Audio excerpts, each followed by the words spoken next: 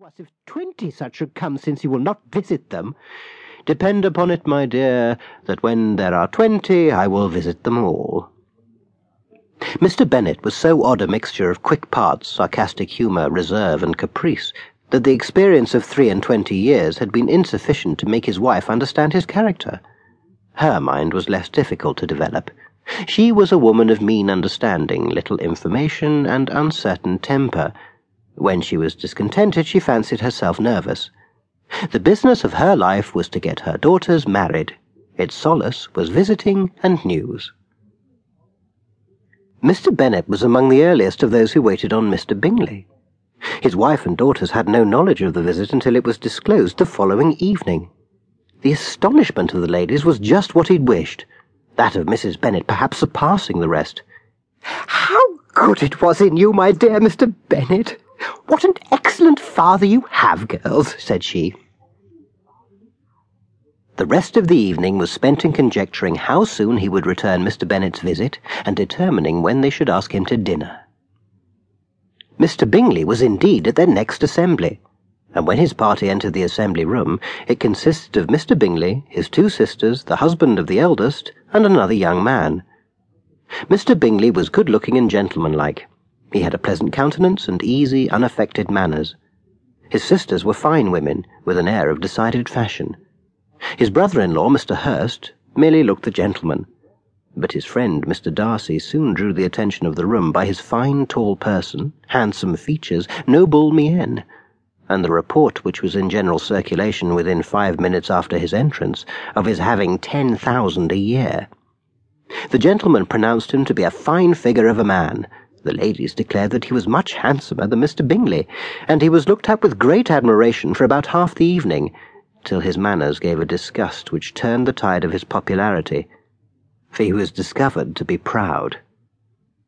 Mr. Bingley had soon made himself acquainted with all the principal people in the room. He was lively and unreserved, danced every dance, was angry that the ball closed so early, and talked of giving one himself at Netherfield.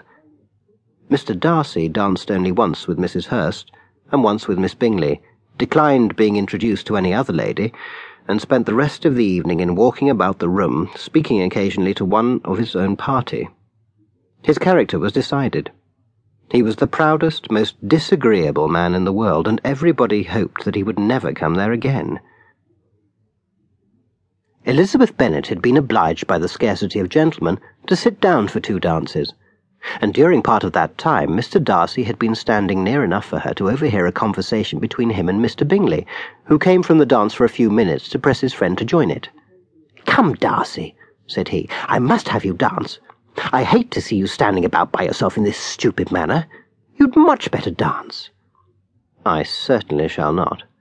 You know how I detest it, unless I'm particularly acquainted with my partner. At such an assembly as this it would be insupportable.